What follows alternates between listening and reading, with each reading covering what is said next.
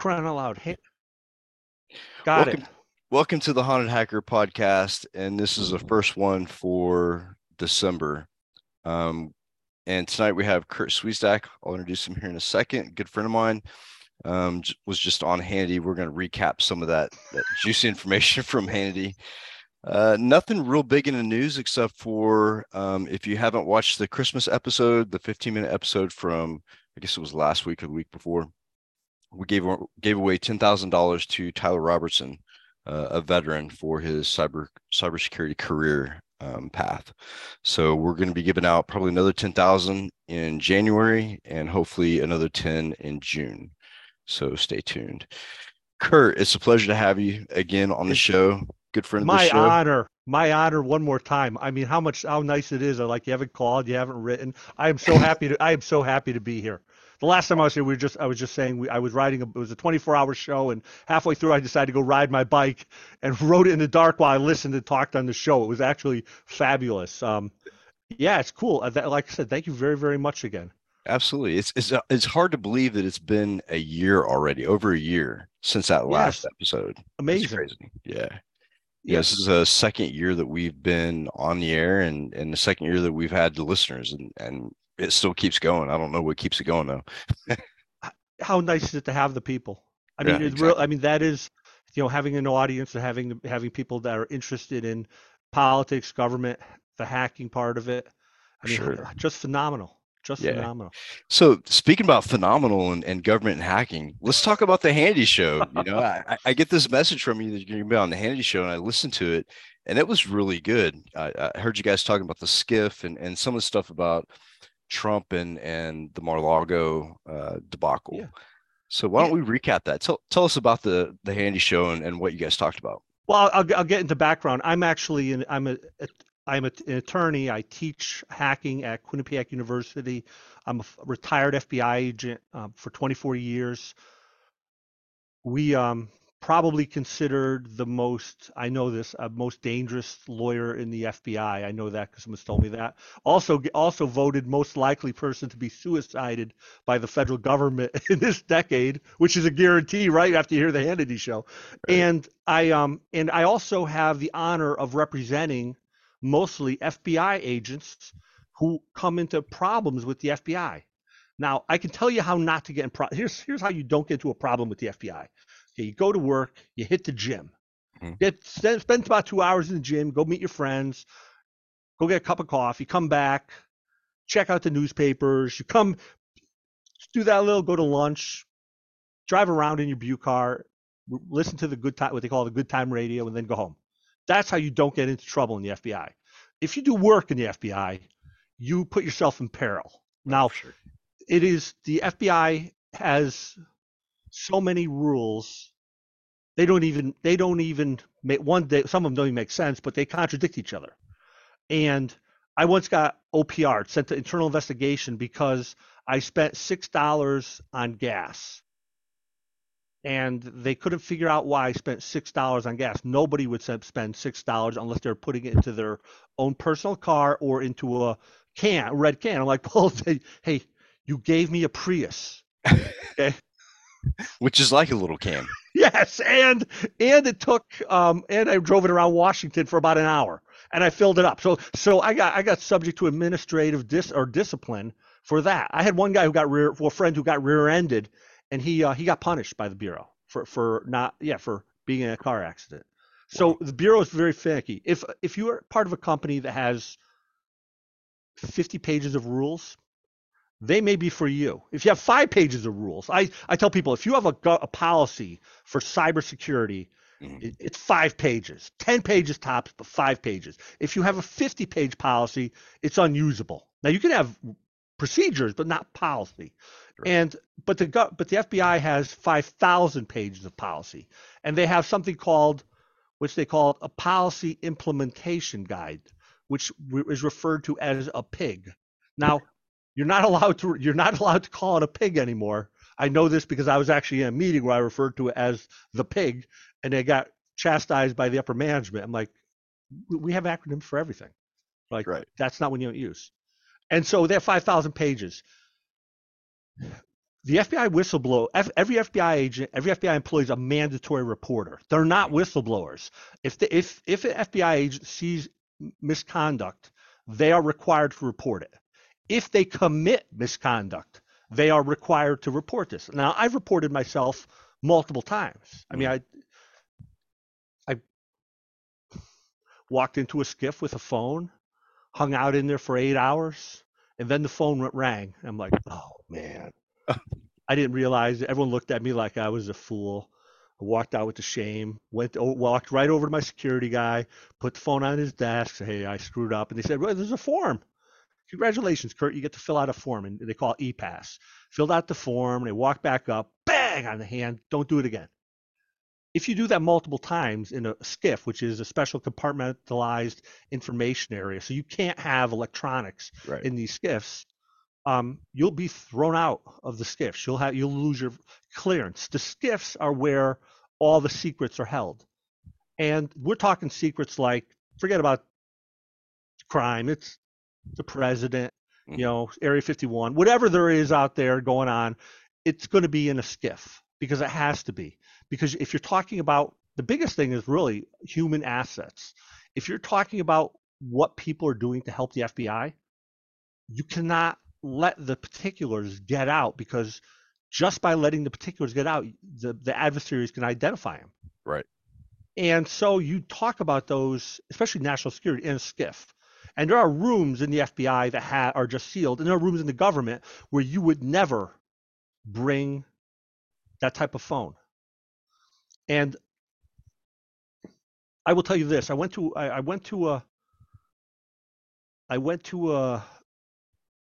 meeting before I was going overseas, and the first place I went was a skiff, and they sent me in there and they explained to me what the rules were. Right. Then they took me to another skiff and they gave me they put a life insurance policy in front of me, and they said this life insurance policy has no war exclusion, no suicide exclusion, and it's part of the because that's part of the job. Now none of that was secret. It's actually a company allowed this agency to be able to provide that to me because of the type of work I was doing. And they're like, look, suicide's part of the job, getting killed in war is part of the job. But what happened in the first skiff was stuff that would never leave that skiff. Right. And that is the stuff that you die for in war and that you kill yourself for, because if you get captured, yeah, you're done. There's a guy we have one retired FBI agent who spent the last 20 years, 15 years in a cell in Iran. We will never get out if he's still alive. He'll never get out. But there are some secrets in the government. It's hard to believe that there are, but there are some secrets where you would not want anybody to be captured knowing those secrets. Right. And I think the message of here's the information. Oh, by the way, the next room is if your wife gets an extra $1 million if you cap yourself because of what happened in the previous room. That tells you everything you need to know. Exactly. And that actually happened. Yeah. I mean, there's nothing that scares someone more. You're like, the pucker factor goes up going, wow, man, that is really wrong. That is so wrong. In the military, they used to have the legend or the myth was they used to have Marines staying outside the skiff that had a bullet for each person in that skiff. Yeah. In case you get boarded or compromised. And I know with like a lot of the EP3, like Orion, some of those planes, like immediately the first thing they tell you is how to discard the information, destroy it, and what to do if you can't. Exactly. Yeah. This is the policies, the particulars, and the particulars of how you do this stuff is amazing. That the military personnel are really highly competent. I mean, literally, you're going to burn the building down before you have this. I have been handed hand grenades, thermite grenades, saying, if there's an issue here, that's it. That's it. And that's how important it is. Now, if in the FBI, the senior 7th floor of the FBI is all executives. Mm-hmm. And I went on, a reporter called me up, Carrie Pickett, great reporter, doesn't like corruption. And she did a story, and the FBI actually came out and said, And the story was about Assistant Deputy Director, I think is Paul Abate, about the fact that he was carrying around a cell phone in another skiff in another facility for a year. And the FBI, now, if I'm in the FBI, the only time the FBI is ever going to mention me is one, if they're condemning me, and two, if they've arrested me and are seeking the death penalty, right? That's how the FBI is going to be for me. Right. But the FBI came out and said, "Oh, we're absolutely defending Paul Abate." When does the FBI ever come out? Usually, you say we're going to open up an inquiry to determine whether the facts are true. Not in 10 minutes tell you it's not true or that's a false. Because how would they know unless Paul Abate lied to him? Which, in case he did, or which in case if he got the information, he did. But the media people wouldn't know that, and they came out and defended someone personally, which I think is appalling because the FBI should be about the facts. Forget about whether you like me or not. The question is whether Paul Abate did this. Now I actually know I've been in skiffs where it's prestigious to carry for the senior executives to carry the phones in the skiff, and part of the reports to Congress was that fact that there were competitions with FBI executives to get information up to Mueller. So the executives would carry that so they could be the first one to report on, Joe Schmo, the Arab, or Joe Schmo, the Somali, who's trying to blow up the U.S. And that's why they're carrying. But it became a matter of prestige to walk around. I walk around, they shoot me. The Marine takes the bullet. They walk around, they win. But evidently he did this. And he's now the deputy director. Now, if I compromise the security of the FBI for a year, I don't care who you are. I think you should be removed. Didn't Robert Smith do that at one point? And they get charged. Right. Yes. Jail time. You do this, you go to jail. I do this, I go to jail. I'm up at ADX prison in Colorado, in a prison alone. Yes, but what happened with him? The FBI is defending him. Now, the FBI defending him, we refer to that as corrupt. Right. Right? Because the FBI shouldn't be defending people. So anyway, so the FBI condemned me for it. Said, how would I know? Because I only have all these people. I have one half of the FBI whistleblowers are my client, give or take. But I think the number is, we don't know how many there are, but it appears to be about half. Wow. So for the sake of argument here. But anyway, so as soon as I come out and say this, and then the condemnation from FBI headquarters, then I get another phone call from people who say, hey, by the way, Kurt, I just want to tell you, never met you before, but I'm also an FBI agent. And I want to tell you because I'm the guy who does the sweeping of the electronic sweeping of the area. And I was responsible for the whole thing. And oh, by the way, this guy, it's not just that the 7th floor had dozens of electronic devices inside Ray's skiff and Abate's skiff presently. In fact, and they told him not to report it. Now, if I'm the Russian, if I'm the Russians or you, and I want to own the FBI, I just sit across. They have parabolic antenna. Yes, I'm like, and it's a parabolic antenna, and you're sitting, but there's a great coffee shop that faces right across the street. I would be sitting in there with a big, huge antenna right in my briefcase. I'd sit there all day having coffee. I'd own the whole place. How to believe that doesn't happen? If we're sweeping it for countermeasures, somebody's sweeping it to find out if there's actually, information and electronics being emitted from there. Exactly. And there's actually a box that's about the size of a small notebook called HackRF1. And it actually picks up GSM and I got one. Yeah, right. So yes! it's really easy to do that, especially like in a location like I'm at where the FBI is directly line of sight out my window. Does it work? Yeah. It works. Oh, no, yeah. I heard it works. Wait. Before it's HackRF, right? HackRF. That's okay. Now, what's the company that makes that? It's a Hack 5 is where I got. They sell it. Yeah, the Hack 5 is great, but there's a company it's a guy's name that makes it. It's great because it emulates or able to receive from every frequency, right? Yep. And there's Evil GSM 2 that actually helps you collect MZ information regarding each endpoint that's connecting to that tower. So it's a lot of information, a lot of data. Now, did the RF, the hack or the RF, did that cost you 15 or $20,000? No, not at all. You could probably build one for free. Yeah, or pay what, $200 if that? I mean, it's 200, $300. Yeah. very difficult to use too, right? Right. Right. Okay, so this is trivial, right? This is a trivial hack to get to actually take Very this. trivial. Yeah. Very trivial. I mean, it's not even worth it it's so bad that they would leak that type of material, that type of information outside, that just for that alone, Mm, Paula Bates should step down.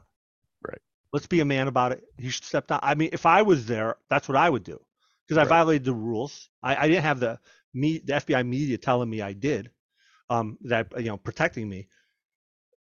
But what does that say for everyone else? What's so anyway? So that was the skiff issue. Is the fact that the most secret information and in the world Mm, from the most and let's put it this way: when you look at the FBI right now, the FBI is the most powerful law enforcement agency in the known universe. and the most corrupt. Well, I mean, well, there's some police departments that are out there, but yeah, I mean, that's it, for the power it has, it shouldn't be corrupt at all. It's too Right. valuable. This stuff is too valuable to be corrupted one bit. Now, when I was over in Iraq in 2009, General Petraeus was there. It was a surge, 2008 and 9, and Mm, and they decided they were going to do quantity first for get law enforcement. We'll get quantity first, quality second. Bring in right. make the quantity and find the officers and then make them into great officers. But that doesn't work. Right. You have to have the quality first and build the core. Then you have the quantity because one corrupt guy will hurt a department, two corrupt guys will hurt a department, five corrupt police officers or FBI agents will destroy a department. You don't have to Right. look at the people hands. And we have people in jail that have suffered or that we have suffered the wrath of these guys. Just one of them, and now you have the and I'm not sure which is worse when you have a guy like Hansen, the Robert who Hansen. yeah who sold stuff to the spies, or you have these knuckleheads who are giving it away for free.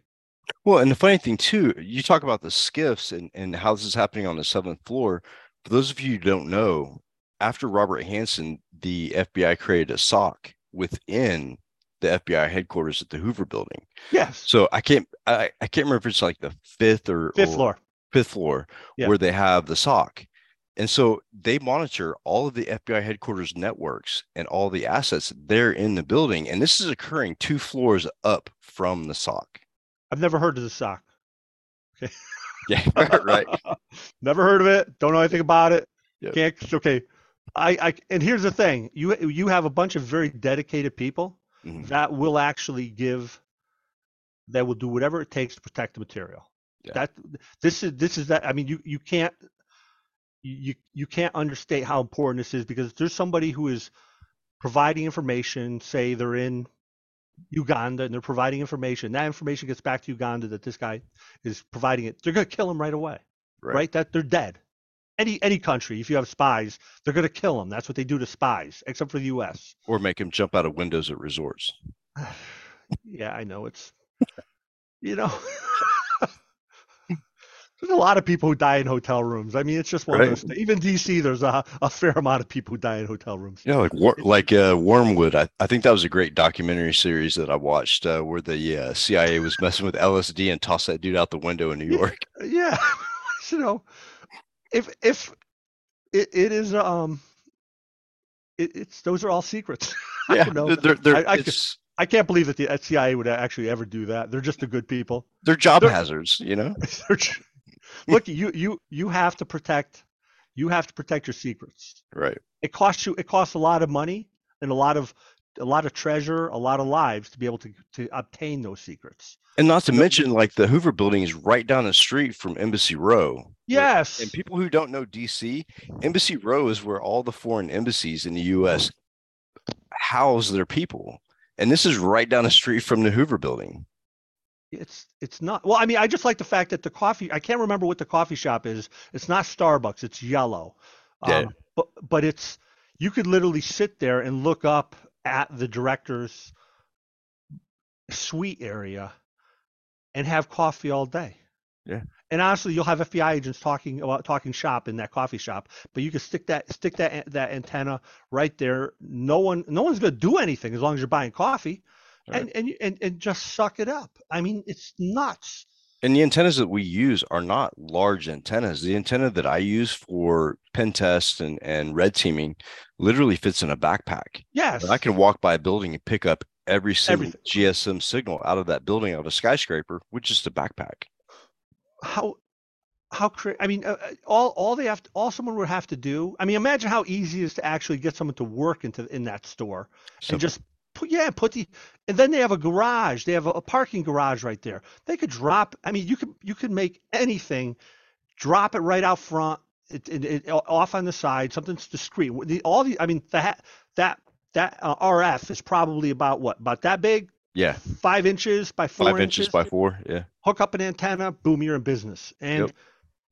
And all of a sudden you're collecting all the secret data and turning on a cell phone speaker, little tricky, but all you have to they have this thing called the internet where you Yeah. can You go can online. watch my YouTube channel and learn how to hack There, Androids remotely. look, damn. Okay, there we are. So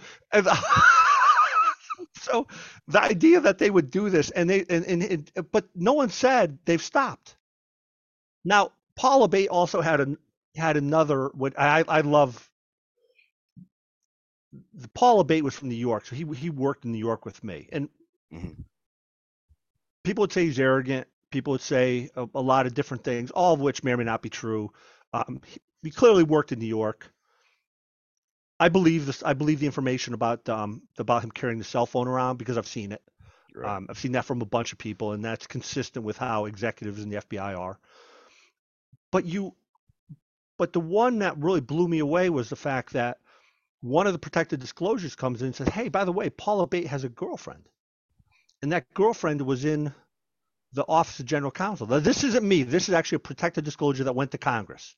Right. So this is in Congress. Had a girlfriend. She was about to get fired because she was not that good at her job. Now, you could get fired in the FBI by being very good at your job. So just because someone says you're getting fired does not mean you're going to have been you're going to have done anything wrong. But he, but all of a sudden, she stopped getting the process of getting fired because she started dating Paula Bate, and then she got shipped off. And then the rumor was, and this is what the protective disclosure said, was she got a free um, trip to a university to go to law school Wow. on the government's dime. Now, I'm not sure if that's true or not, but that's what this agent or this employee was saying was, hey, by the way, now when you're in the Office of General Counsel, anyone who knows this has a lot of access to information. So, but then the rumor came out that, hey, she's over in, I think, the Detroit or Chicago office, and the protected disclosure came out. So about a week ago, I got a phone call from another one of my friends who's over in Chicago. Said, Kurt, what you did to that poor lady was terrible. I'm like, why? She goes, because she never once came to our building to work where she's supposed to be working. He goes, but she had to run back and work now. But she's actually walking around the parking lot because she doesn't know where to go. And she's Oh my God. she goes, I blame this on you. So if if you have a program where you could send someone to for a master's degree, you give that to your most exceptional person. Right. You give it to the people that are forget about exceptional, hardworking. Give it to the hardworking person that spent 19 years doing some job that no one else wants to do, and doing that, whatever it is. And really, if you are sweeping a floor in a skiff, you have all of the same security clearances Yep. as the person that's running the That's army. reading the information. Yeah. Yeah, that is this. Everyone who's in there is trusted, but give it to that person. Let them go to school, even if they're sweeping the floor or what. And it's still that's an important job, sweep the floor. But go on a year sabbatical. Right. The idea now the person's walking around trying to find a place to sit and work because someone disclosed this is just too funny. Yeah. And again, we refer to that in the FBI as corruption. Absolutely. That's sad. That's that idea. If that's true, and again, for these are now why I said that this was a protected disclosure. The Hmm. whistle in the FBI, there's there's a protected disclosure, and it's different than in the real world. Because in the real world, if you are a whistleblower for a corporation, Hmm. cha-ching, cha-ching, you bring in Right. money. That's why people do it. For the IRS, they bring in money. Right. FBI agents, the only thing they get by reporting wrongdoing and going to a whistleblower is they get to keep their job. That's And put all on it does. and It put on a list, I'm sure. Well, yeah, you're done. You're done. Your career is Yeah. over. But the whistleblower court provides no compensation really other than getting your job.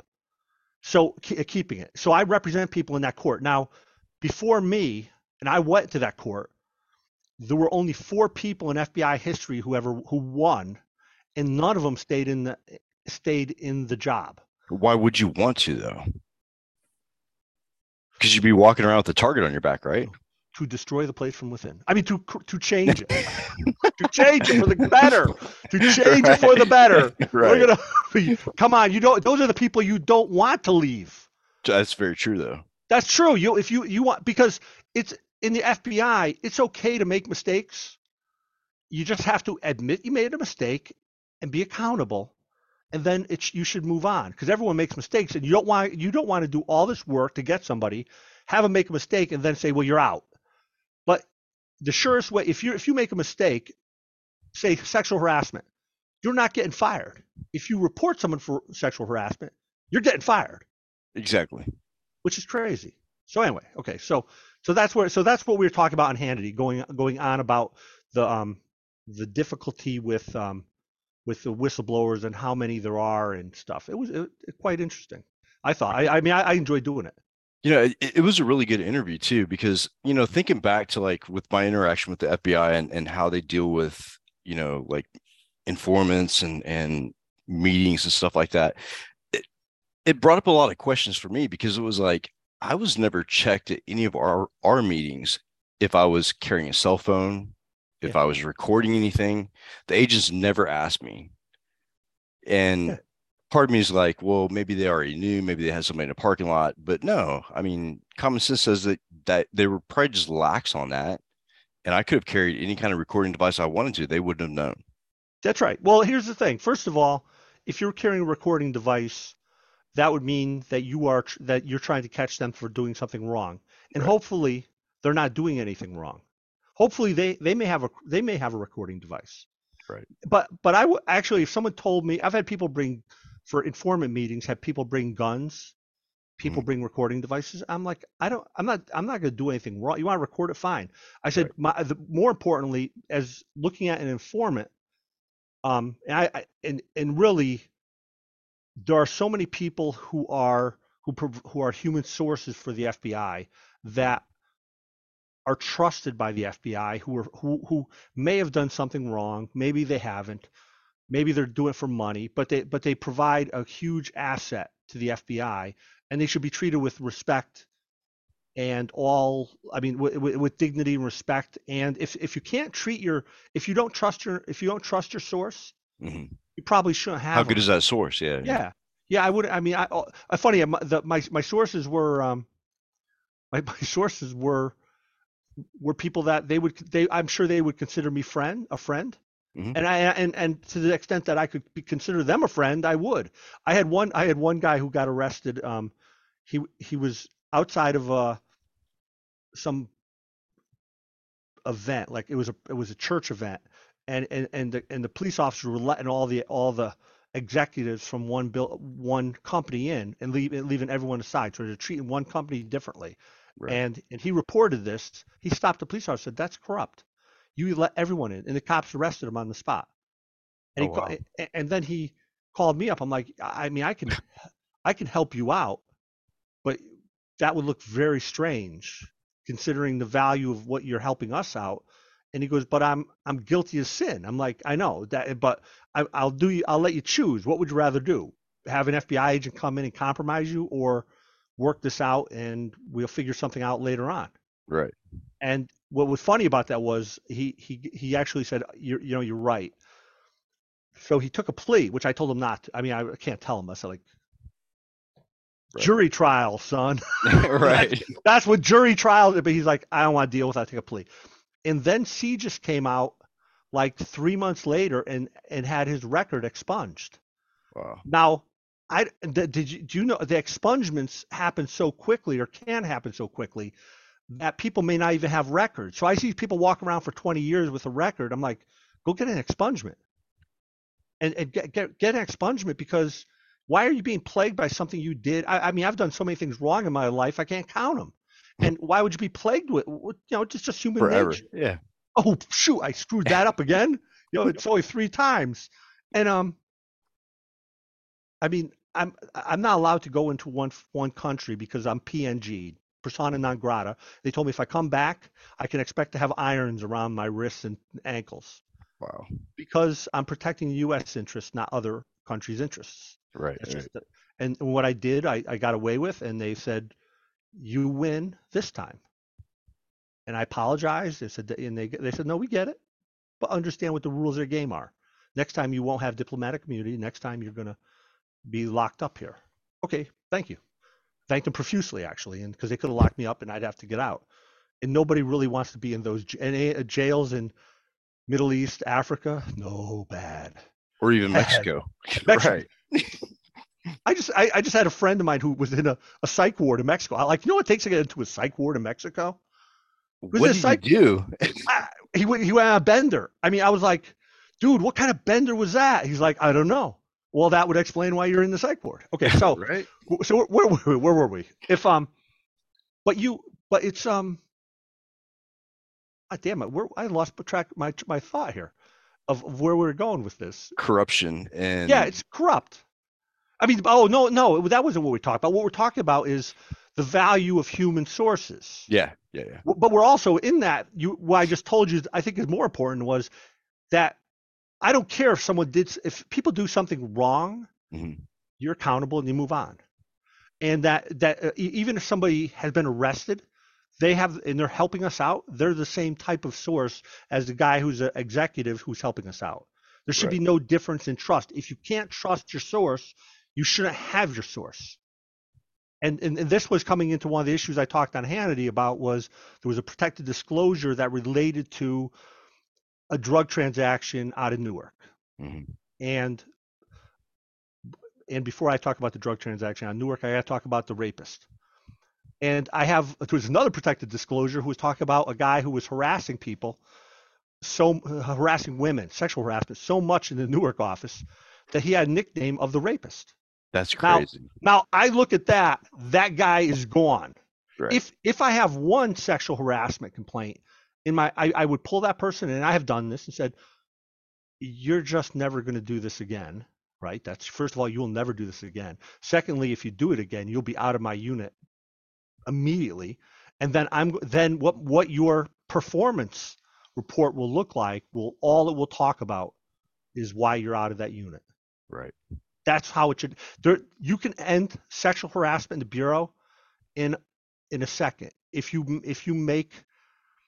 equate the misconduct with the performance. And the FBI actually separates the two. So executives who have multiple allegations of misconduct, sexual harassment, are never judged on that for performance. And So anyway, just for the yep, record, agents have what level of clearance when they become an FBI agent? mandatory. It's Secret, right? no. No. Everyone has to be able to become have top secret. TS, right? Yes. Now you only get to keep the clearance that you need, Right. and so all FBI facilities are at a secret level. Right. So if you need to go up to a SCIF and TS SCIF, they'll give it cleared. to you. Yeah. But like that, you're cleared like that. But that means the scrutiny increases tremendously, and you are technically under scrutiny. I'm under scrutiny. Right. The executives, Ray and Abate, well, they're See, that's why I bring this up because we're these people that we're talking about, like the sexual harassment, the rapists, all this stuff, right? These are guys who have already gone through a security clearance, SF-86. They're secret and above, at least. And how easy are they to compromise? Yeah. Blackmail. That's blackmail. Done. Yeah. Done. Now I didn't learn about the rapist because of someone telling me this initially. I actually disclosed it to Congress, and when I have to, in order for a protected disclosure for my client to be proper, I have to go to a congressman. Now, the gentleman, Gomer, who was doing the interview, was actually a congressman. So the information I was providing to a congressman and also 2.4 million people, is that how many people watch Hannity every day or something like that? Yeah. That's actually a legal protected disclosure. Right.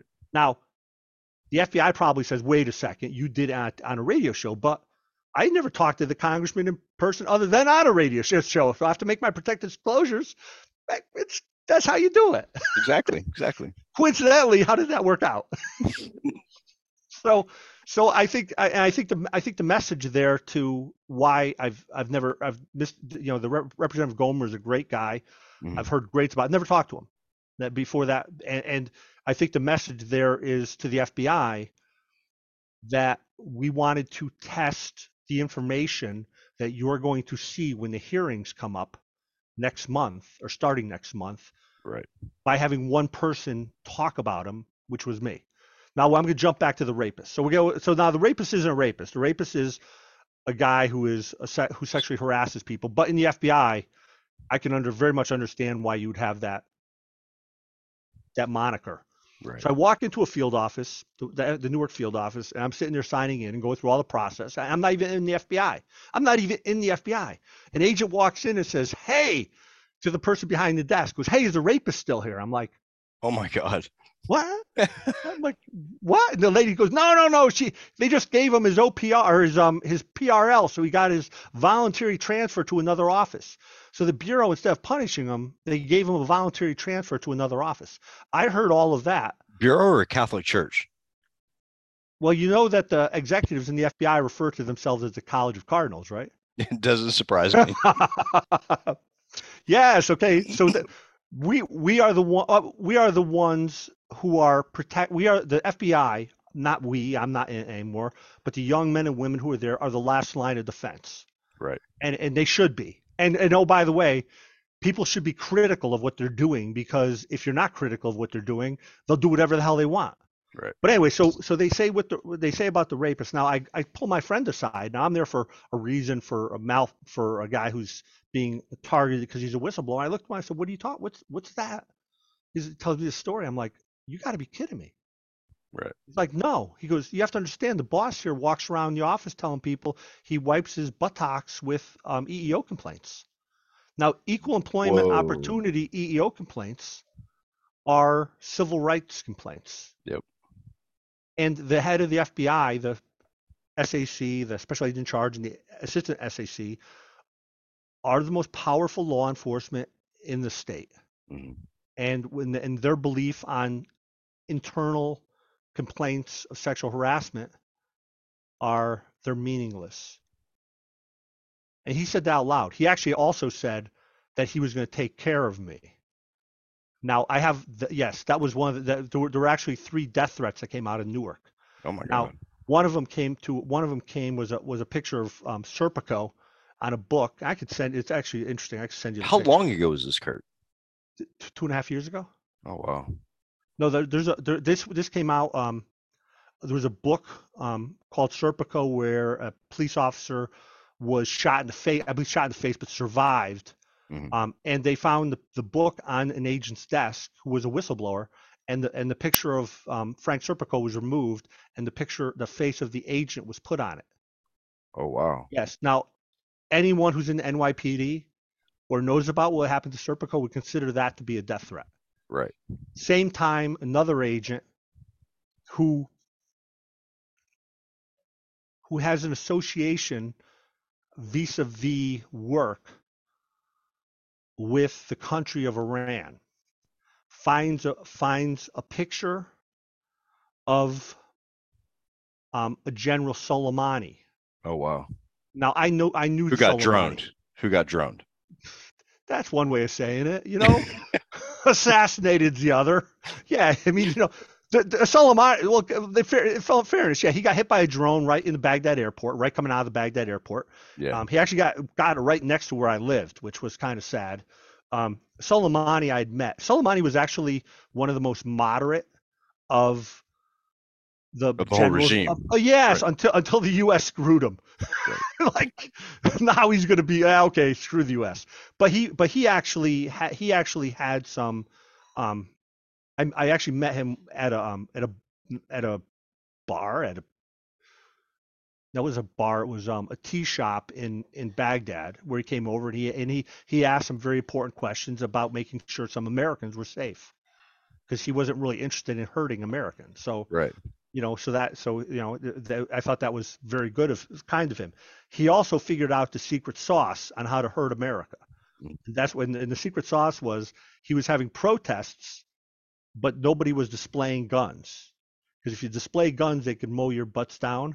But if Right. it looks like it's a peaceful protest, you Can't do probably can anything. take yes. Or a wedding.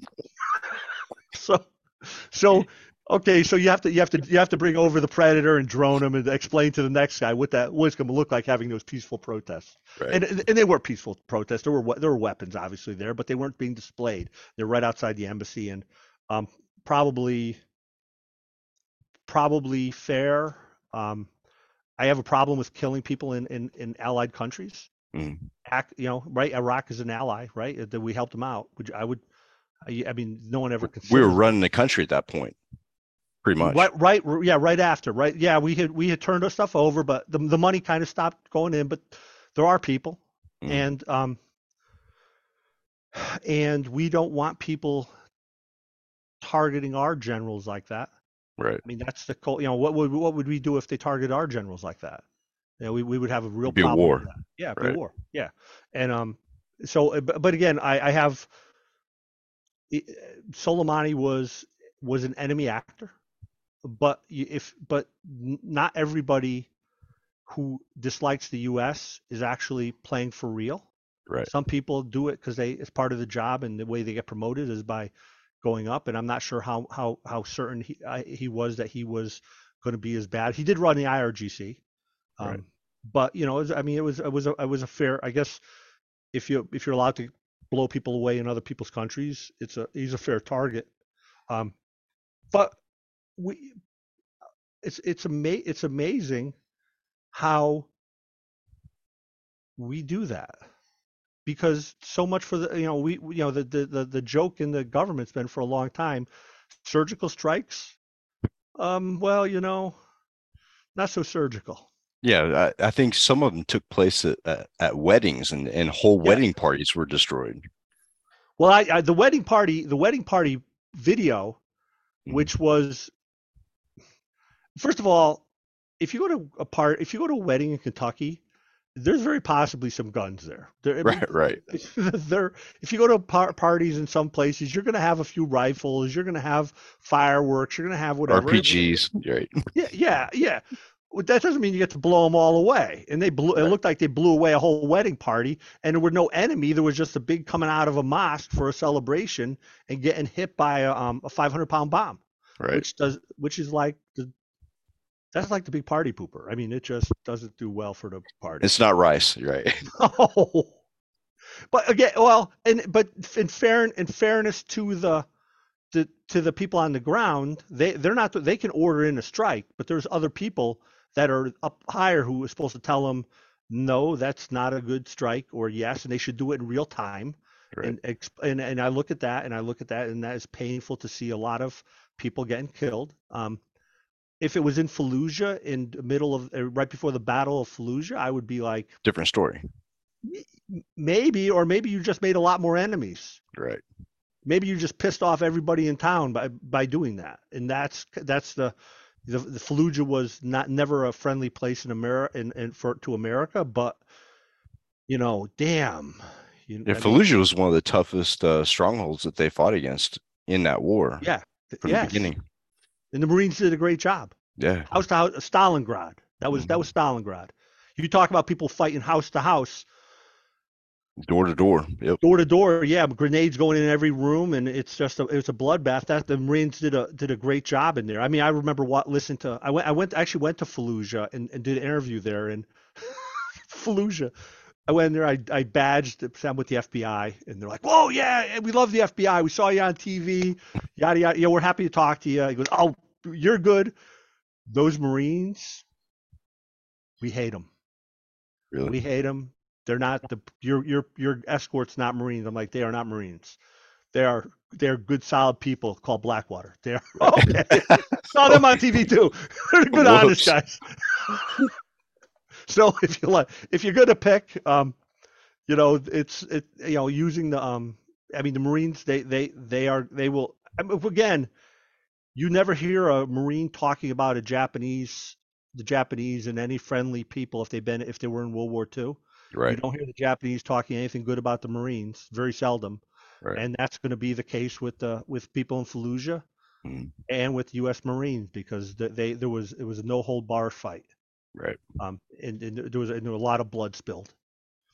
But yeah, so it's you have all that, and then you have the guys in the seventh floor blowing the secrets. You have a guy who's easily compromised, running around the FBI. So I'm going to get back to the drugs, and this is something I've talked to Congress several times about that. There's a head of a drug squad, or it's a violent crime squad in Newark. So Mm, it's amateur hour. That's all you can say about this. I've seen the records. I know what they say. I know how they look. I know how they should look. I know that the guys that actually reported this are probably, if I told you who they went against as who they were going against as undercovers, you'd be like, you got to be kidding. I mean, this is these are real agents that are reporting this. These aren't isn't garbage. These are the best of the best. They report this one guy and say he went to a drug deal. And this is how I got it. I got a phone call and it said, "Hey, I'm from Newark. This guy had this drug deal. It's bad. I heard about you. What do I do?" mm, I said, "First of all, you haven't proved that you know anything about drugs. I believe you're an agent. Because I know you. I asked you the color of the floor, and you're at that place, and you knew it. Because only the FBI would have a colored floor that color. And but you haven't told me that you know anything about drugs because you said this was a $500 drug transaction, and as an FBI agent, 500? I wouldn't do $500. That's right. That's street level. That's not what I do." Right. And Right. I said, "So I don't understand. What's the last drug transaction you did?" He was like 500. I'm like, "So you're a $500 drug transaction agent is complaining about another 500?" He's like, "No, Kurt. I did 500,000 myself personally with no Oh, one else.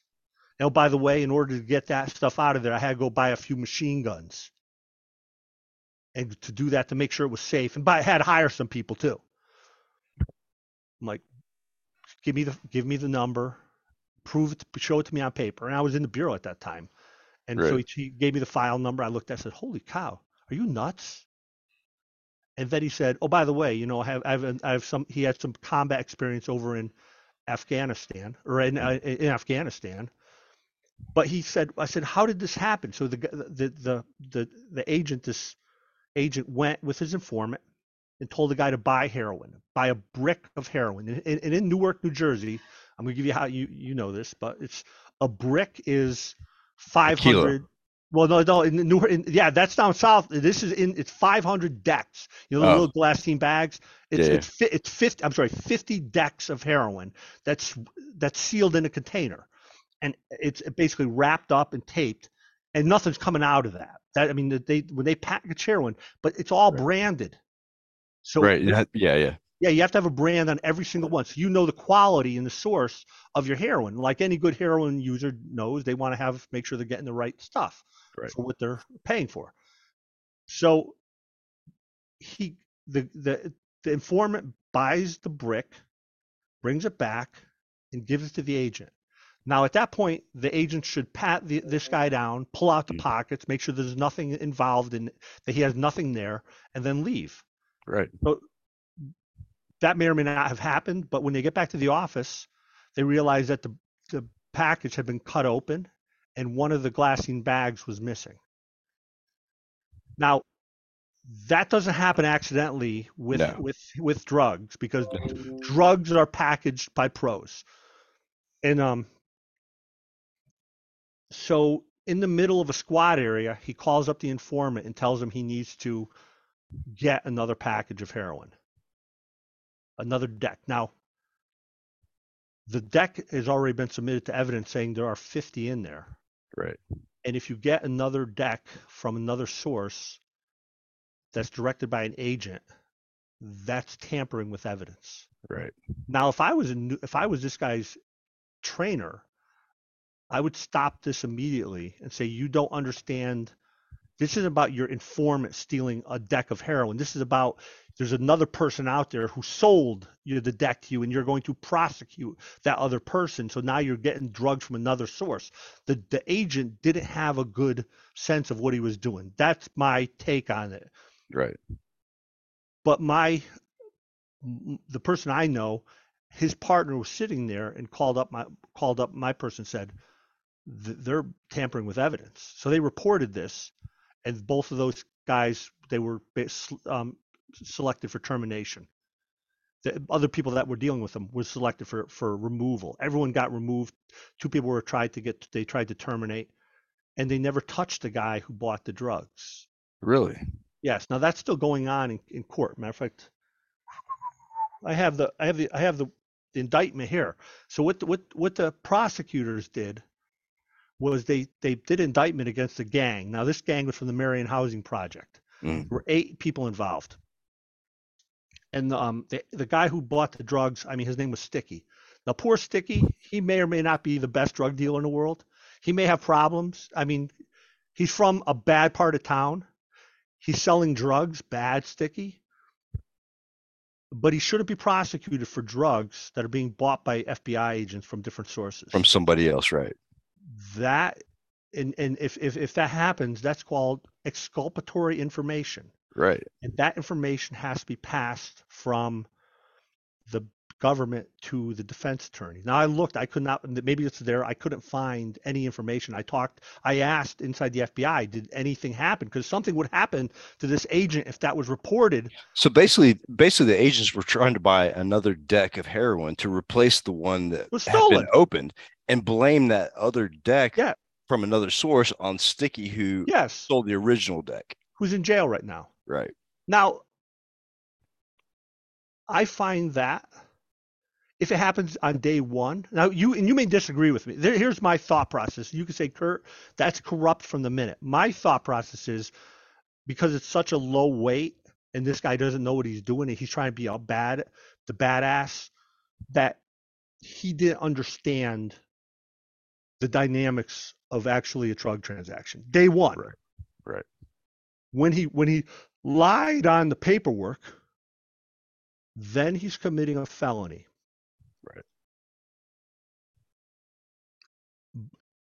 I would say he would be terminated if he lied on the paperwork, which I've seen the paperwork. The paperwork's bad. A year later, if he doesn't report himself, he should be subject to indictment himself.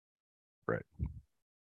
Because that's if we indict people for drugs, then we risk this. I mean, when you play with, you can agree, I mean, that playing with informants is probably the trickiest thing that an agent can do. On both sides. Yes. For the informant and the FBI. Yeah, absolutely. Because you see, I mean,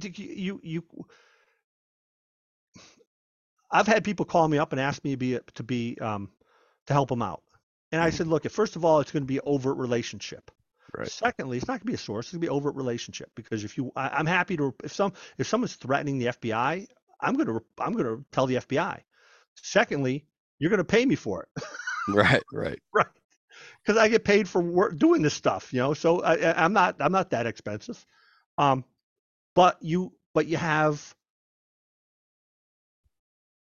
Each side has inherent risk. Yes, and I have to go in there and go, do I drive down to the U.S. attorneys know about this already. The U.S. attorney, one U.S. attorney, as soon as it became quasi-public, she left. Coincidentally, medical reasons, family, got to spend time with the family, whatever. She left right away, right after a deposition. She left. But that indictment's still out there, and I may take a ride over and say, hey, to ride over to Sticky's mom and say, hey, mom, got some bad news for you. You know those drugs? Some of the drugs I think were bought by your son. Sorry. Right. The other drug wasn't bought by your son. Right. If I'm you, I would be outraged because I don't think if you were if you were Caucasian, that would fly. No. Well, and not only that, but I mean, he's basically being framed. Yeah, he did Yeah, commit crimes, yeah. no doubt, but not the one that they're trying to get him for. Well, they didn't put it. They didn't put an indictment. They left it out. Yeah, the indictment starts like a month after they did the buys, but the month after the buy, oh, sorry, we forgot. Forgot. But Yeah. but the exclusionary rule in the U.S. basically says that the whole foundation is we would rather let 10 people go Mm-hmm. than put 10 guilty people go than put one innocent person in jail. And you know what? I get it because if you don't get Sticky this go around, you're You're gonna gonna get get him him. next time. You're gonna get him next time if he's not that smart. Right. And so so that's the thing. If the criminals don't do it because they're like most criminals. You can disagree with me. You may be, the evil one, but I'm not saying you're a criminal. Not saying that. Not saying that.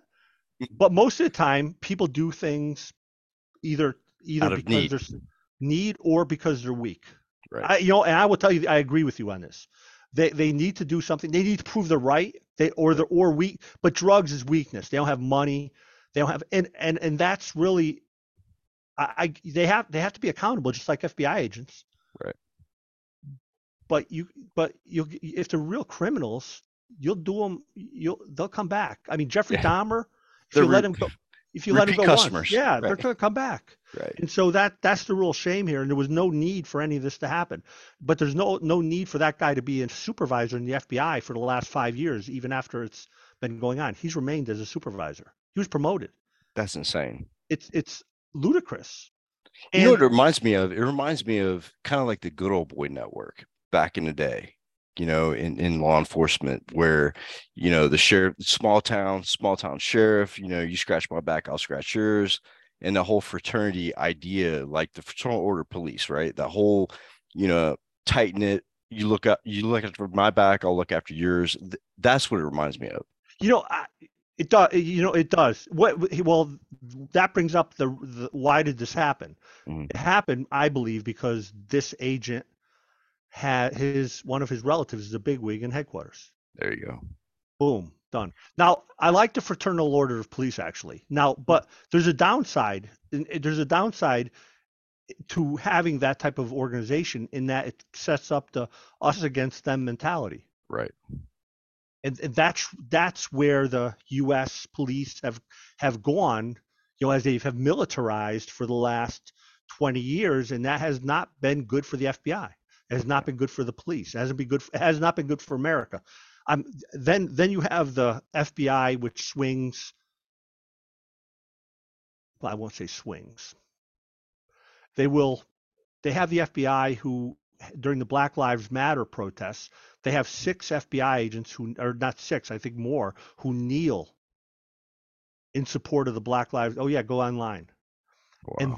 And now we call that a violation of the Hatch Act Right. because that's a political statement. Now the agents, the FBI actually asked the Agents Association to give them gift cards in support. Yeah, yes, absolutely. You Wow. got okay. They give no. I had a shrapnel wound in my hand when I got when a rocket blew up near me. Mhm. No one gave me a gift card. They actually called up my wife and said I had been wounded. And when they found out that I had been a minor wound, they forgot to call up and tell her it was a minor wound. So Oh wow. she spent a day thinking I had a bullet through my stomach. Wow. Until I called her, hey honey, how you doing? And she was like, are you Are you alive? nuts? You alive? Yeah. No, anger. Right. How could you do that to me? I'm like, I had no idea they would call you and not tell me. And not that I need bravery because I was actually running the other way like a bat out of hell as the rockets were landing around me. So there was no medal for bravery on that one. It was just sheer luck on my part. Survival. Yeah, rockets. So don't be brave around the Katusha rocket. It doesn't matter.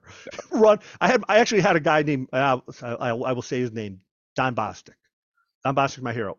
I was running towards the opening, and it was an armored door. The people were pulling the door closed because the rockets were literally coming in at the door. Now they're being shot from a place called Solder City. Right. I was running there. Bostic was holding the door open, forcing it open so I could get in because other people there were going to close the door on my ass and leave me Wow. out there alone. He held the door open to get me in and allow me to go. And the people were literally crying, screaming and crying at him, trying to pull him away from that door and Wow. pull him out. Now, he is my hero. He's from Louisiana. That's the kind of person I put him in for an award. They didn't give him one. They didn't give him. I mean, you sit and this guy was literally standing out there. I think there were three. The salvo was right at us. Was three rockets within first. The first one was hit. Second, I could hear the alarms go off. I was carrying this guy's bags, and some people that were they were out in a gunfight. They were out in a bad area, but I was carrying their bags as a matter of respect into the area. And the rockets came in. I got clipped by one of them. Got my body armor, got a little piece of something. But Don Bostic held the door for me. That's the FBI agents I know. Yeah. And he was standing there while rockets were coming in, so he could see. I mean, if you ever see a Katyusha rocket, you can actually see it coming Yeah. in. That's the best part. And there's nothing more worse than running at somebody and having their eyes go the size of saucers, going, "Oh shit, I'm dead. Whatever just came in behind me is going to kill me." And Right. and he held the door, shut it. Um, so you have those agents. I mean, you have a lot of them. I can name 100 examples of great agents doing great things in really difficult situations. The agent who actually reported the this one agent, he calls me up. Kurt, he goes, I want to tell you. He goes, I want to tell you something. Being a whistleblower in the FBI is the worst. I'm like, he goes, I just can't. It just kills everything you want to do. All you do is just think about it. And I'm like, what are the sounds in the background?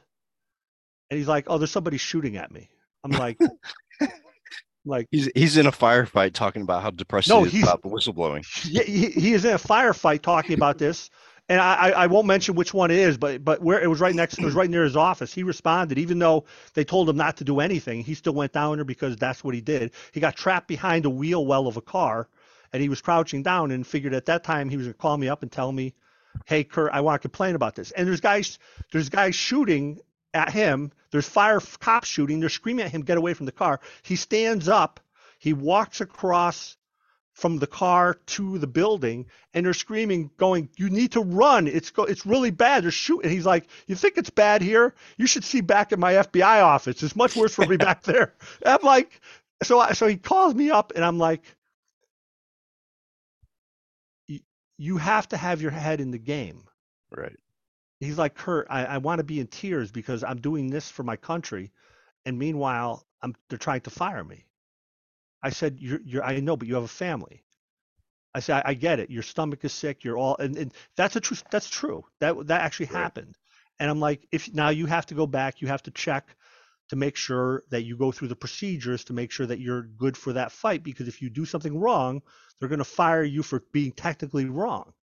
And so Right. he did. He went through. He went. I walked him through everything, and um, he was good. And he was good. But imagine you have guys like that, and those who you're trying to fire. And meanwhile, Sticky's in jail, and the other guy is the supervisor, and it's unexplainable. It's corrupt. So that, and again, this is all stuff that's been brought to Congress. This was a protected disclosure made to a congressman.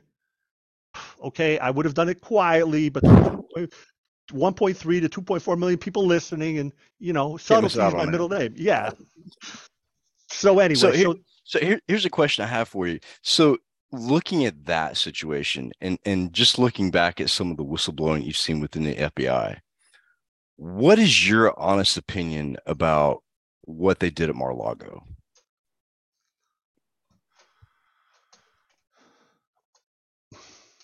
And first of all, this is not something that's an isolated event. Like can, this is a can, known issue in the government with can we jump? documents.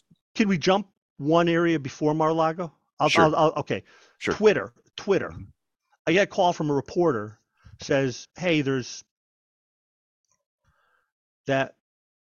One of the reporters asked, "Hey, who's the person who's doing all the disclosures to the press for Twitter?" And the Twitter goes, "Oh, it's a guy named James Baker." Now, James Baker, they're like, "James Baker, the guy from the FBI?" They're like, "Yeah, he used to be working in the FBI." James Baker was the general counsel for the FBI. Right. He's doing the disclosures on what should come out for the stuff that he was doing at Twitter. Come to find out, so the reporter told me this. I'm like, there's something wrong here. A reporter called me up. Actually, it was Carrie Pickett again, who's great, from the Washington Times. She called. I'm like, wait, there's something missing here. And what is it? I'm like, money. Yeah. What else is there? She said, well, there are evidently a lot more people that were hired by the FBI devoted to a program. So the FBI took executives, they retired from the FBI, and then they went to the Twitter to be hired for a particular program. Oh, I Oh, get where you're going now. pay for play. So Yeah. $200,000 a piece for a job. You hire evidently. Someone told me a number as high as 80 that were hired, Wow. and evidently they may have been censoring documents. Hey, this guy right one of the it may not have been Pickett. One reporter called me up and said, hey, there was a one person they had censored because he had 69 followers and he was saying threatening things about the FBI. 69 followers? 69. Uh, really? And you're worried about that? I know. That's how crazy it is. But evidently there were a lot of people devoted. Now, Twitter's not going to hire those people because FBI employees are notorious for getting terminated or for leaving the job after 1 year Right. for a lot of reasons. One is they're not capable of surviving in any institution other than the FBI and prison. You Right. know, you're institutionalized, and two, they just don't know what they want to do. But to have all these people come over there and get devoted to projects, the bureau is going to pay, right? Mhm. Okay, they paid. They said there was $3.5 million. So I look at the math here. I look at the math. 80. Figure $200,000 is kind of where I would. I give if I was to hire them, they'd be worth about 25, 30 grand. But they're executives, so we'll give them at 200,000. 200. Yeah. Times that by 80 employees. So what are you looking at? So you're looking at 8 million, 16 million. Twitter's got to make a profit, right? Oh, So yeah. you got to double that or triple it. But that's you're in That this gives you 32. 30. Yeah, 30 to 60 million dollars maybe. I told the reporter, I'm like, my God, that's just pay for play. Yeah. That's all that is. I mean, why would you ever want FBI? Because you know they're going to turn all that you those are informants. Yep. So you have walked around the rules for subpoenas by putting all your informants inside social media. Yep. Are you kidding me? Are you kidding me? That's outrageous. How I don't even know what to say. I don't even know what to say with that. You've just if that's true, and I'm praying it's not, you just set up a whole bunch of agents to blow away the First Amendment for people. Not only that, but you look at, some of the countries that we identify as communistic and state-run media. So now you Yes. have government bleeding into social media, still media, and we're getting, pumped Yes. out from Twitter what they want us to see and what they want us to hear. And, and we're talking about the same ones that can't actually stop um, sexual harassment. Yeah. Sexual harassment is the easiest thing in the world to stop in the bureau. You could stop that in a day because all you do is you tell your executives, if you get caught, we'll have any we'll remove you right then and there. If we look at it and we find there's cause to believe it, we'll remove you. We'll put you in another position for a year, and then if it comes out true, you're gone. But we won't let you lead troops while you're doing this. They have to do the bureau. The bureau is so sexist. What would he say? About 50% of the American population is female, give Yeah. or take. Okay, only 20% of the bureau's agents are female, and Wow. and females serve an incredibly important part of the FBI because in a lot of jobs they're as good as at investigations as men. Just that simple. In fact, I would say I had a squad, and the best agents on my squad, the top three were females, and that wasn't even a close call. They worked so hard that and they all had families. Right. And one of them during COVID, I was like, "What are you gonna do? You're gonna lock people up and drag them to your house because they're not accepting prisoners at jail. What are you gonna do with it? You're gonna arrest people while you're having the first week of COVID when everything's locked down?" And she's like, "If I have to, yes."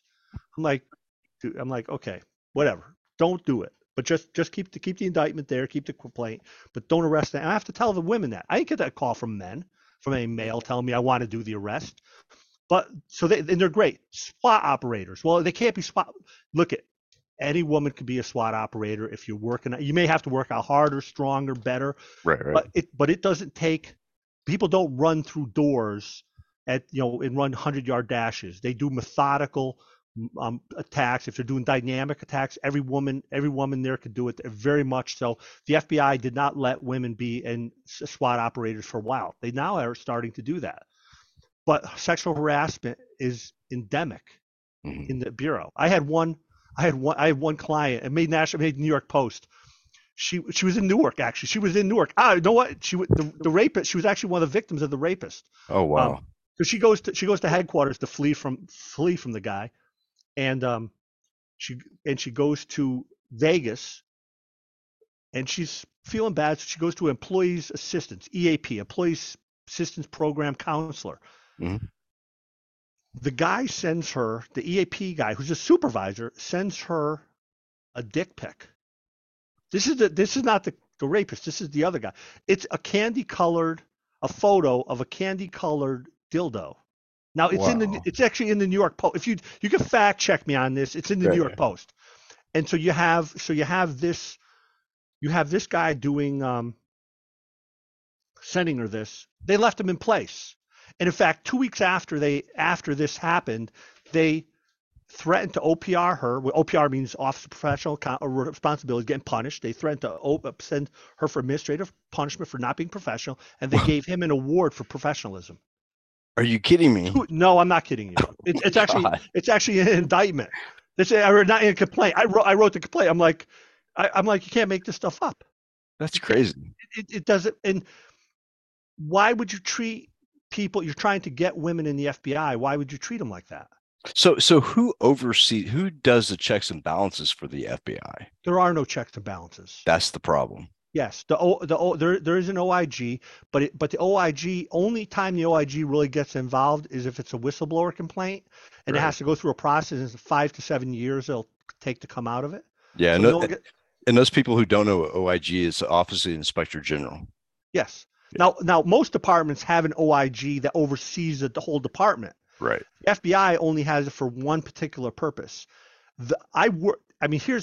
You would think by 2012 they already knew I was a kind of a dangerous guy for the bureau. There was just no doubts about that.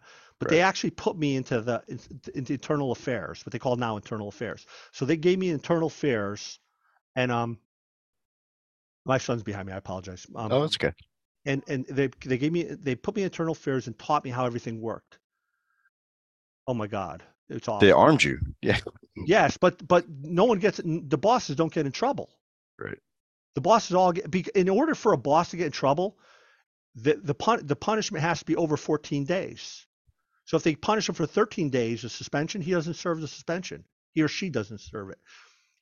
So that's what they do. They set it up, and here's why. Because theoretically, the reason is because if you do less than 14 days, it's like taking a vacation. Right. And it's like taking a vacation, and you still get the same pay. That being said, they should remove them from the job. Right. Once you get punished, because all agents can only be in until you're 57.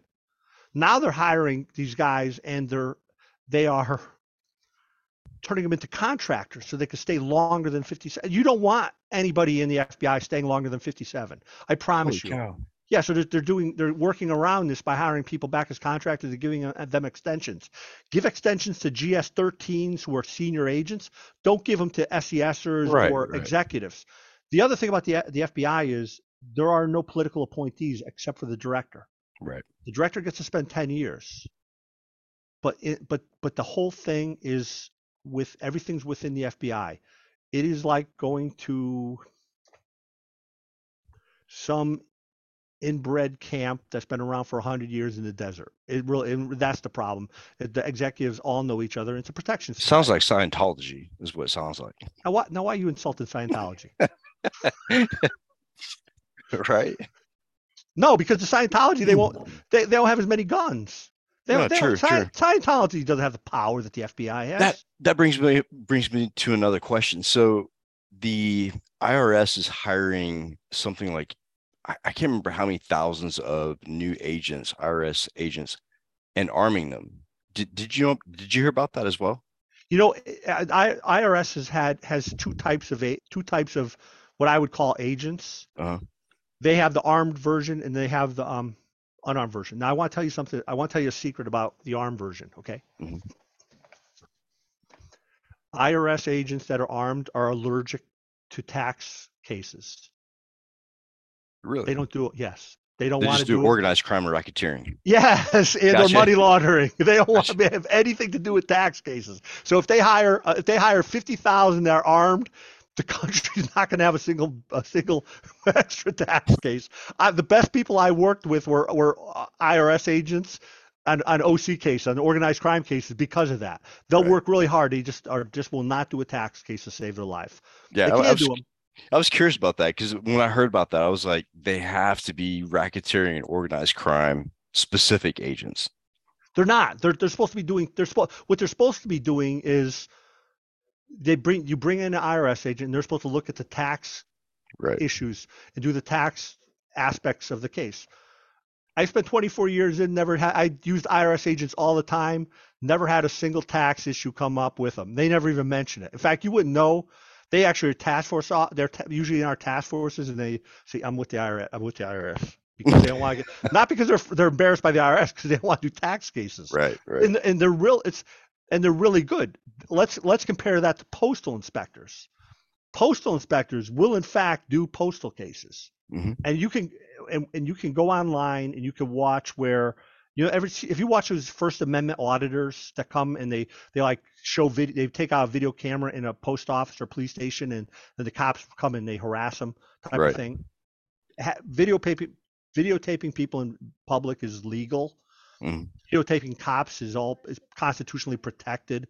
But you'll see the postal employees, if you go to a post office and you take out a video camera, they'll call a postal inspector or postal inspector, and they will come and they will most likely tell you, oh, he's allowed to film. It's public. It's federal property. It's public, and they know the rules. Right. A lot of the police officers don't, Right. but those guys do know the rules, and it's legal to film in there. It's actually on the board. So I have the highest respect, but they will do you mess with the post, you will find you will find some wrath going on there with the postal Yeah. inspectors. You don't want to mess with them. Mm. IRS, commit all the tax fraud you want. Don't worry about it. Racketeering, you're a dead man, because the IRS will do all the books for you. They'll do it for Right. the agents. They'll FBI. They will do every single spreadsheet will be done by the IRS, and they'll all be perfect. So people were freaking out when they heard about the IRS hiring all these armed agents. It shouldn't be citizens who are worried. It should be organized crime and the crime families in New York that are worried. Yeah, well, yes, but my guess is there's not that many. I don't think there's 2,000 or 3,000 armed agents. They're going to hire auditors. There's another Right. word, there's another term. Sit there and do tax cases all day long. They'll never leave their desk. They just what they do is they do dialing for dollars. Right. So they'll call you up, say, hey, Threaten you. you Yeah. got a problem, let's work out a deal. And if you talk to them up front, they get rated how many cases they settle. So if you could settle with them up front, but not too early, but early enough that you don't get out of their hands, you probably will get the best deal you can.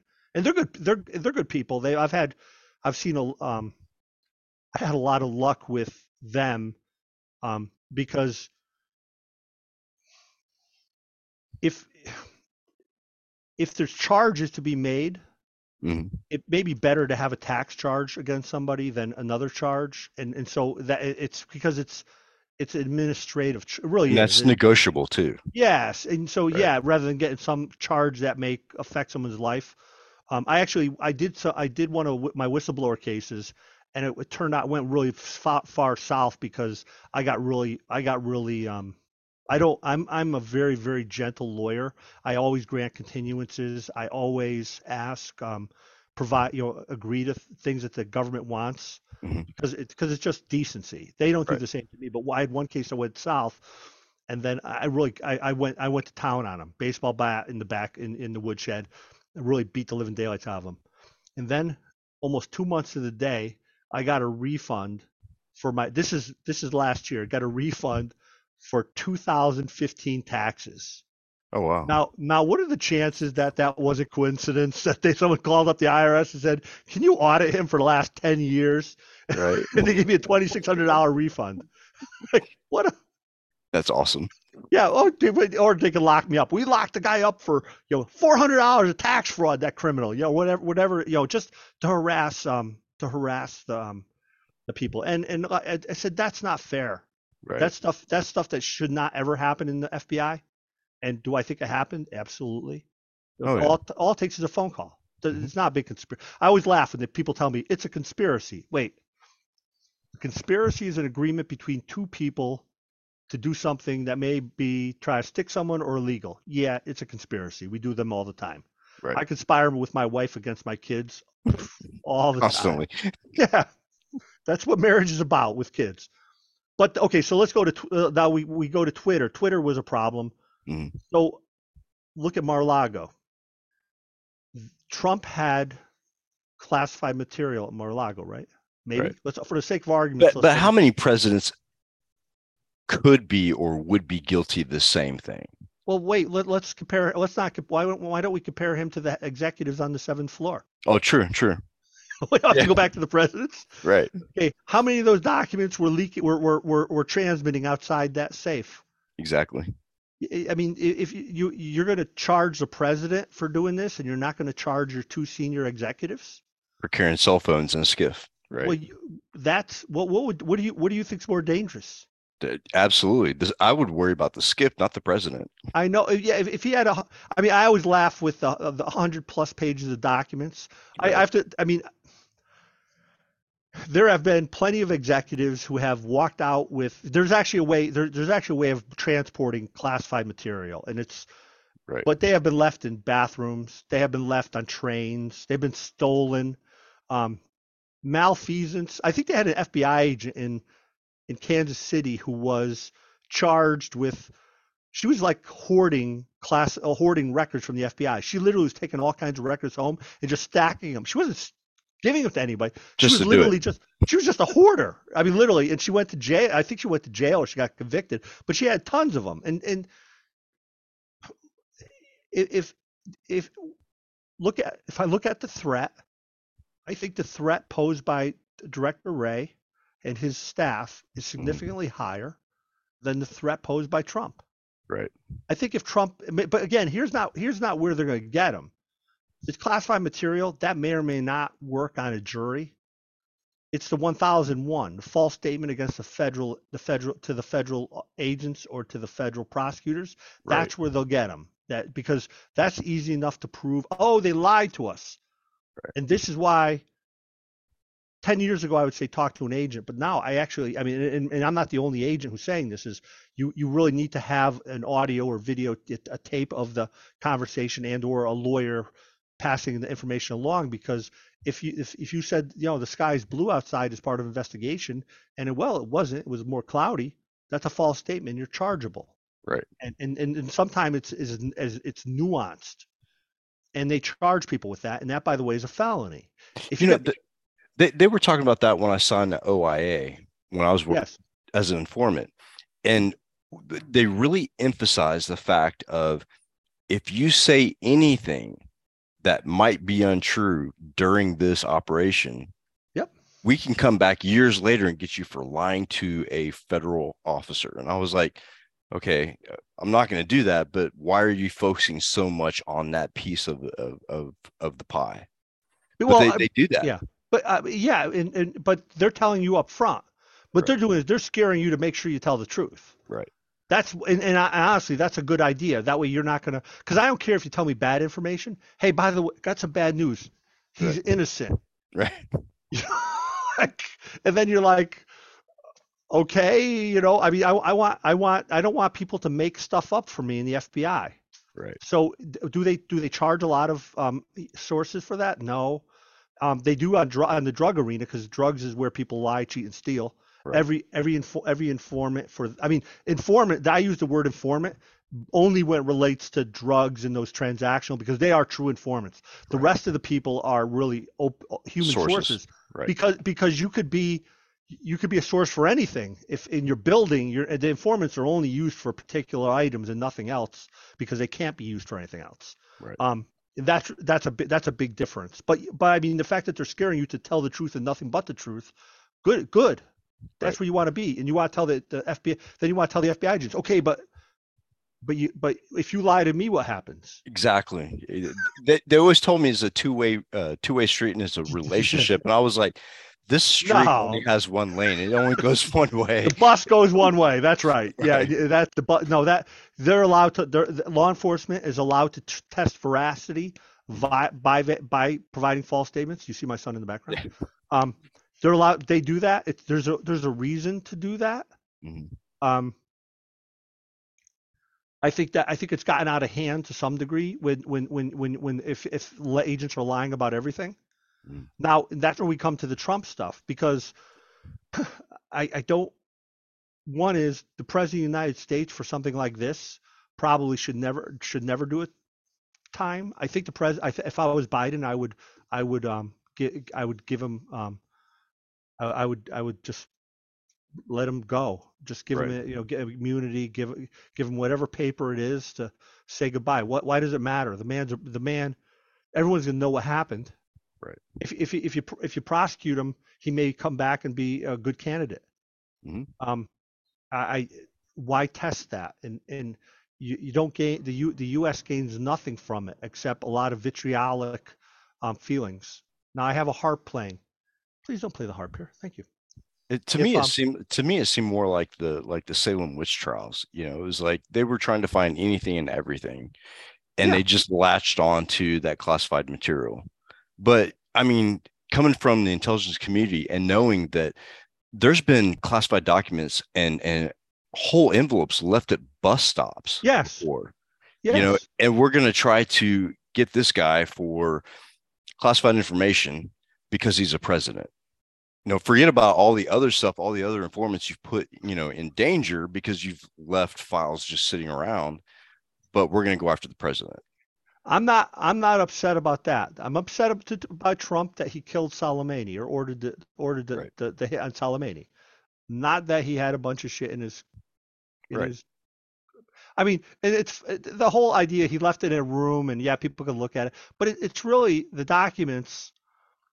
They're problematic. If he had a reason to have them, Mhm. then I would want to know what those reasons are, why he kept stuff. I mean, I would want to have, I would probably say, if you DOJ explain to me, we'll give you a non-pros if you explain why you took all this stuff, so we understand why this stuff was valuable.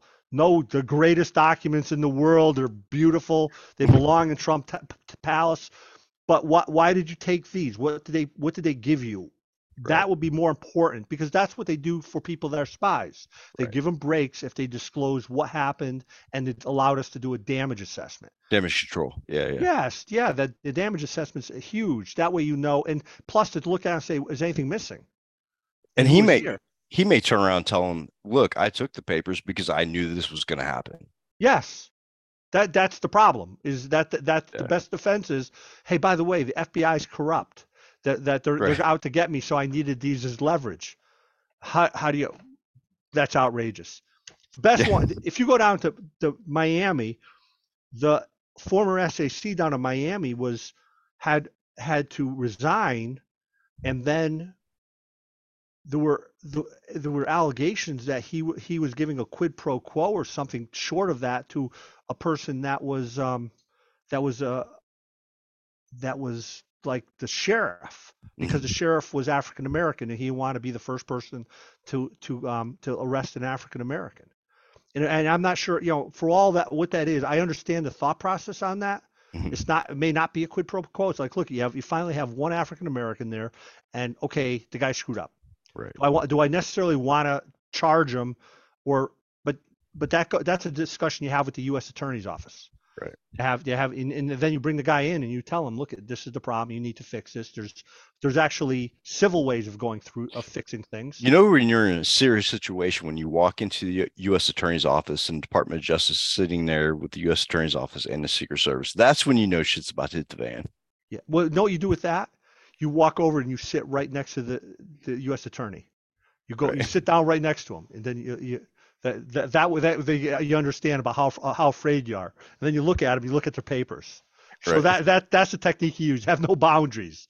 It goes, where you going? Or you sit at the head of the table. You don't sit, never sit across the room. Always No. sit right next to him because that just drives them nuts.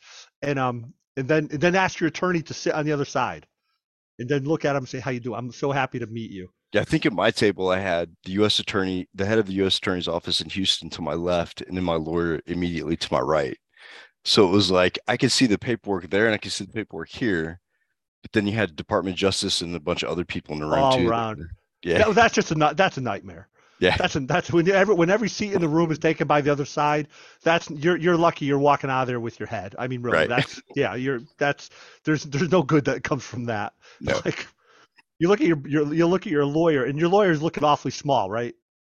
You look at him, he doesn't look that big. Everybody else have big heads in there, and they're all looking pretty tough, and your lawyer is looking, well, a little I intimidating. think what saved me though is my lawyer was David Adler, the former CIA Yeah. agent that got the guy out of prison that I guess got arrested for selling explosives to I guess Libya during that whole arms scandal.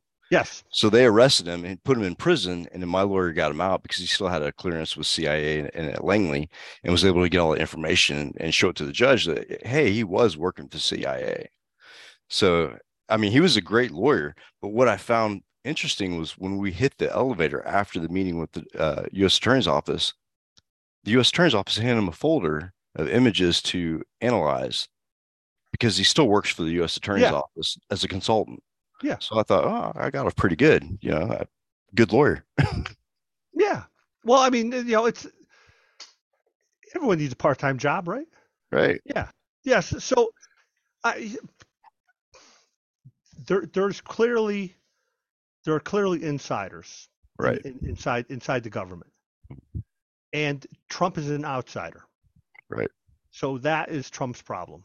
Do you And think it'll damage his ability to run effectively in 2024? I don't think he will. You don't think so? No, I hate to say it. I think that a lot of the stuff he's doing right now. I mean, did you see the baseball cards? Yeah. Oh my God, that's your big announcement. Oh my God. I mean, the baseball cards you can launder money with. I mean, Right. you're and meanwhile, Bitcoin and all the cryptocurrencies are going down, turning into garbage, and Yeah. he's pushing another form of non-fungible stuff. NFTs. Yeah, just I mean that's what money laundering is made of. I mean, is that type of non-fungible stuff. Oh, for So sure. so what do I think? I think you're only doing that if you're looking for money. Hey, he's the president. I mean, Billy Carter made a lot of money on his Billy Bear and other stuff, and you're allowed to profit. I mean, I think Obama has done fairly well since he's come out. I saw his house. It's like, wow, you are doing very well on Nantucket or not Martha's Vineyard. I Martha. mean, Yeah. yeah, yeah. I mean, so what do I? So I can't hold that against the presidents because they're allowed to have a life. Yeah. And I mean, they don't get a ton of money after they leave the No, presidency. no, I think they get their salary, right? They Yeah, get it's their like five. two Yeah, hundred or $500,000 or yeah. something for the rest of That their lives. that's the presidential salary. Right. And that's not much. When you put it in perspective with CEOs and like big tech and stuff like That's a that, lot of money. well, well, yeah, for you and I, but not for like Bezos or other CEOs of companies, right? Oh yeah. Well, I was going to tell you we gotta go back to the FBI. So the best video you can watch is the director of the FBI getting laid into over his airplane. Did you watch that one? I heard about that. Oh, it's wonderful because the FBI director he left a congressional hearing Mm, because he had to catch a plane, but it was actually an FBI plane, a G5 was a Citation G5 that was waiting for him so he can go on vacation.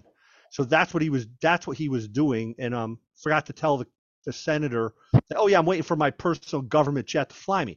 Now he responded by saying, well, I have to pay for those flights. I'm required by taking them. So he's required by FBI policy to have his plane. If I'm the director of FBI, I want that policy too. Yeah. Yes, I got Yeah. yes. I have to pay, and he has to pay the flight. I guess someone looked at the flight. It would cost him $120 to take because he has to pay at coach rate, not at the citation rate, at a coach rate. And it Wow. gets worse. It gets worse. So he left a statutory oversight meeting Mhm. to go on vacation. Forgot to tell him he was going on vacation. Wouldn't told him he has to leave. And then there's a protected disclosure by pilots to Congress. This is wonderful. Congress has already leaked this. You mean I know it's Congress is like they leak everything. I They're mean, said, yeah. it's terrible. We only can hope they clamp it down. I was hoping they were going to be like an iron bear trap, but that's just not what they are. But the pilots made a disclosure that Ray doesn't like the commute to where his airplane is held at some secret spot, which is about 30 minutes or 45 minutes from where he works Mhm. in traffic, and a little more in traffic. So he has his airplane flown from, now you have Quantico, you have places around that have government aircraft Right. from his airfield that's very close to Reagan National. So he can go, and it costs $1,000 or more to land an airplane at Reagan National. Right. So he lands it there, so doesn't have to do the commute because he really doesn't like doing commuting. So That's he that's how powerful he is, that he needs to miss the commute. Now he's got 3 or 4 cars that are following him, and they got lights on him because he's running off the side with the lights going on, so he can. But even that, that's, if I was a director, I'd be like, no, man, I don't want to have the lights chasing people away. I look like a jerk. I want to just fly, right. go over to Reagan, and then pay the extra $1,000 or $2,000 and then fly. Right.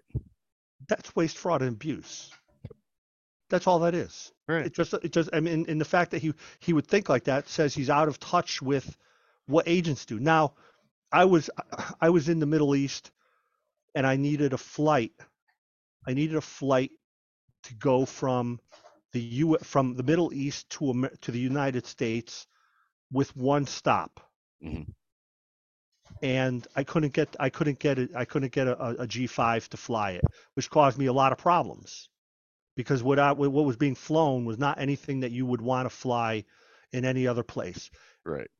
Um, I'm as an agent on the ground. I'm the one suffering because they can't use the G5. I want behavioral analysis to fly around in the G5. I want the SWAT team, the Right. HRT to fly around there. I don't want the director. The director's not that important. I mean, you think the director's making some life-changing minute by minute decision? No, you have a bunch. He can use a cell phone. He's a political pawn, basically. Yeah, well, he's a political king, but Right.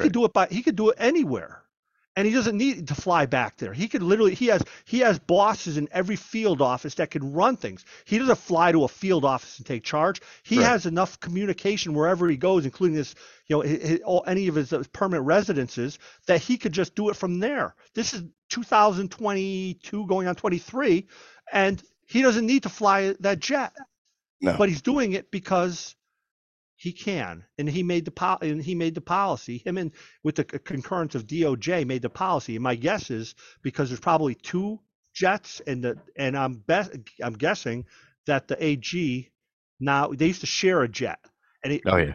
oh no, they used to share a jet, and this was their fight between the attorney general and the FBI director. Have nothing better to do than fight about who's But over driving the G5. bicycle. Yeah, about the bicycle. That's right. They're 2 kids fighting over a bicycle, and so they used to have. This is Mueller's problem. The DOJ guy wants to use the airplane again. You mean the DOJ guy, the attorney general? Yeah, well, he doesn't get to use it. I want to use it. Tell him go pound sand. Now, honestly, I actually think that the DOJ guy would actually be more important to fly around than the FBI guy, because the DOJ has a lot of different elements Right. that would require that. Whereas the FBI has central location, they have their own command, they have their own communication. He Regional could sit in his headquarters. office. Yes, he could take a flight. And by the way, if he wants, he probably can carry a gun. Yeah. I On mean, commercial too. yeah, and he has a whole hostage rescue team, that a protection detail. Yeah. And Louis Free would take a train back to Connecticut and New York when he would go. Um, I don't see why Ray can't do that. I think it's a disgrace if that protected disclosure is true, and I have no reason to doubt that it is because it's coming from pilots. He should. We already had one. We already had one director that was forced to step down Mhm. because of that type of political graft. So so Ray needs to go. Yeah, I have to agree with that. And I think that we're going to see a lot more coming out of this as time progresses. But I worry about 2024 because I think that with the FBI running unchecked and, all the turmoil that we've gone through over the past 10 years, 2024 is going to be a nightmare, I think. Well, here's the good part about this. There is one check in there, Mhm. and it's the agents. And Right. here's why. Because if you've dealt with enough of them, just because you tell an agent what to do doesn't necessarily mean he does it. Right. That's how pathetic this is. That the balance in the check is at the agent level when they tell somebody not to do something, and then that agent said they tell them do this, and they're like, yeah, okay. Sure. In Salt Lake City, we have one protected disclosure that went to Congress and has gone all around Congress, where DOJ sent an affidavit for a search warrant to a squad in Salt Lake City, and the supervisor of the squad gave it to two agents, two senior agents. They looked at it. They said this isn't right. They did the draft again, sent it back. They sent it back a few times, and the agent said that it doesn't really portray the group like we think it should portray them, and they removed the supervisor because he Wow. refused to order the agents to sign the affidavit. That's the kind of agents you need in the FBI. Yeah. That is your real FBI agent. The guy who got removed, he called me up. He got sent to the FBI's electric chair, which is located in CJIS, which is the Criminal Justice Information Center in West Virginia, which is where all good agents go to die. Because if you go there, if you get a temporary duty there, you're never coming out. Now, just funny enough that he goes there, and then I get this great story from about another SAC who's in another field office who decided he's going to handle the racial stuff like he should. So he puts out to his supervisors, I'm done with all this racial issues. From now on, no one's getting promoted in this office unless they're African American. Oh my gosh. So since my client's in the electric chair, they can't actually move this guy over there and get killed off. So so they had to move him somewhere else. And you're like, where did you get these guys from? You That's crazy. just it doesn't take a lot to do this. That guy right there doesn't understand the job, so he needs to go. He needs to be put down. He Right. needs to be retrained, put down to a position, maybe one lower, and keep the same pay. Who cares? And just say, look, it man, You're not cut out for that. you're not cut out for it. Now, in New York, they used to have something called the rubber room. Mhm. And in New York, they had the rubber gun squad, and they had the rubber room. And the rubber gun squad was for agents that were just lost their minds. Now in New York City, agents commute. A lot of them commute 100 miles each way or more. I commuted 90 miles each way every day, so Wow. 180 miles. And I was about to lose my mind, and probably did several times. But other agents, I had one agent that was commuting from Massachusetts, and I would drive by, and he would have rocket packs on his car going down because he was going 100 miles an hour both ways home because you have to. And Right. he was on a SWAT team, but he was on the edge. Agents in New York sleep in the office. They will sleep in Wow. the office. But if you lose your mind in the FBI, you go to a rubber gun squad for a little while, which is a good thing to have. You get that cool blue gun. You could go do what you want, walk around for a few weeks or a few months, enjoy yourself. You still get paid, and you've recovered, you go back and no one cares because a lot of people go in the rubber gun squad.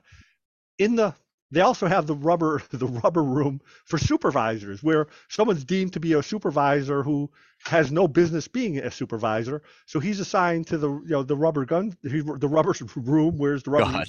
So he's put there for until he either resigns and or able to stay in the room so long that he's deemed worthy of coming out and taking another job. But in New York, that's what they kind of handle their own thing, their own issues, for good or bad. But they're not firing the people Right. right away because a lot of guys, after 10 or 15 years of driving 200 miles a day and being put through all kinds of garbage, they lose their minds, and Yeah. and so and they just need a break, and they give it to them. It totally makes sense. It, Well, yep. Kurt, Okay. We gave him too much time. yeah, it's been a pleasure having you on. We've been on for 2 hours, so Oh, I'm sorry. this will be a great episode for the listeners. So this should make up for the fact I haven't done an episode for the last couple of weeks. So this should be good. But I appreciate it, Kurt. It's And an honor. we're gonna have to do another episode fairly quick, probably next month. Perfect. You Sure. down for that? Anytime. It's an Awesome. honor being here. Awesome. Thank you. Take Well, care. give your family my best and Happy New Year. And I'll follow up with you. There's your Hey, son. wave at my son. Wave. Oh, there you What's up, buddy? go. Well, have a good night, Kurt, and I'll Take talk care. to you after the new year. Enjoy yourself. Bye bye.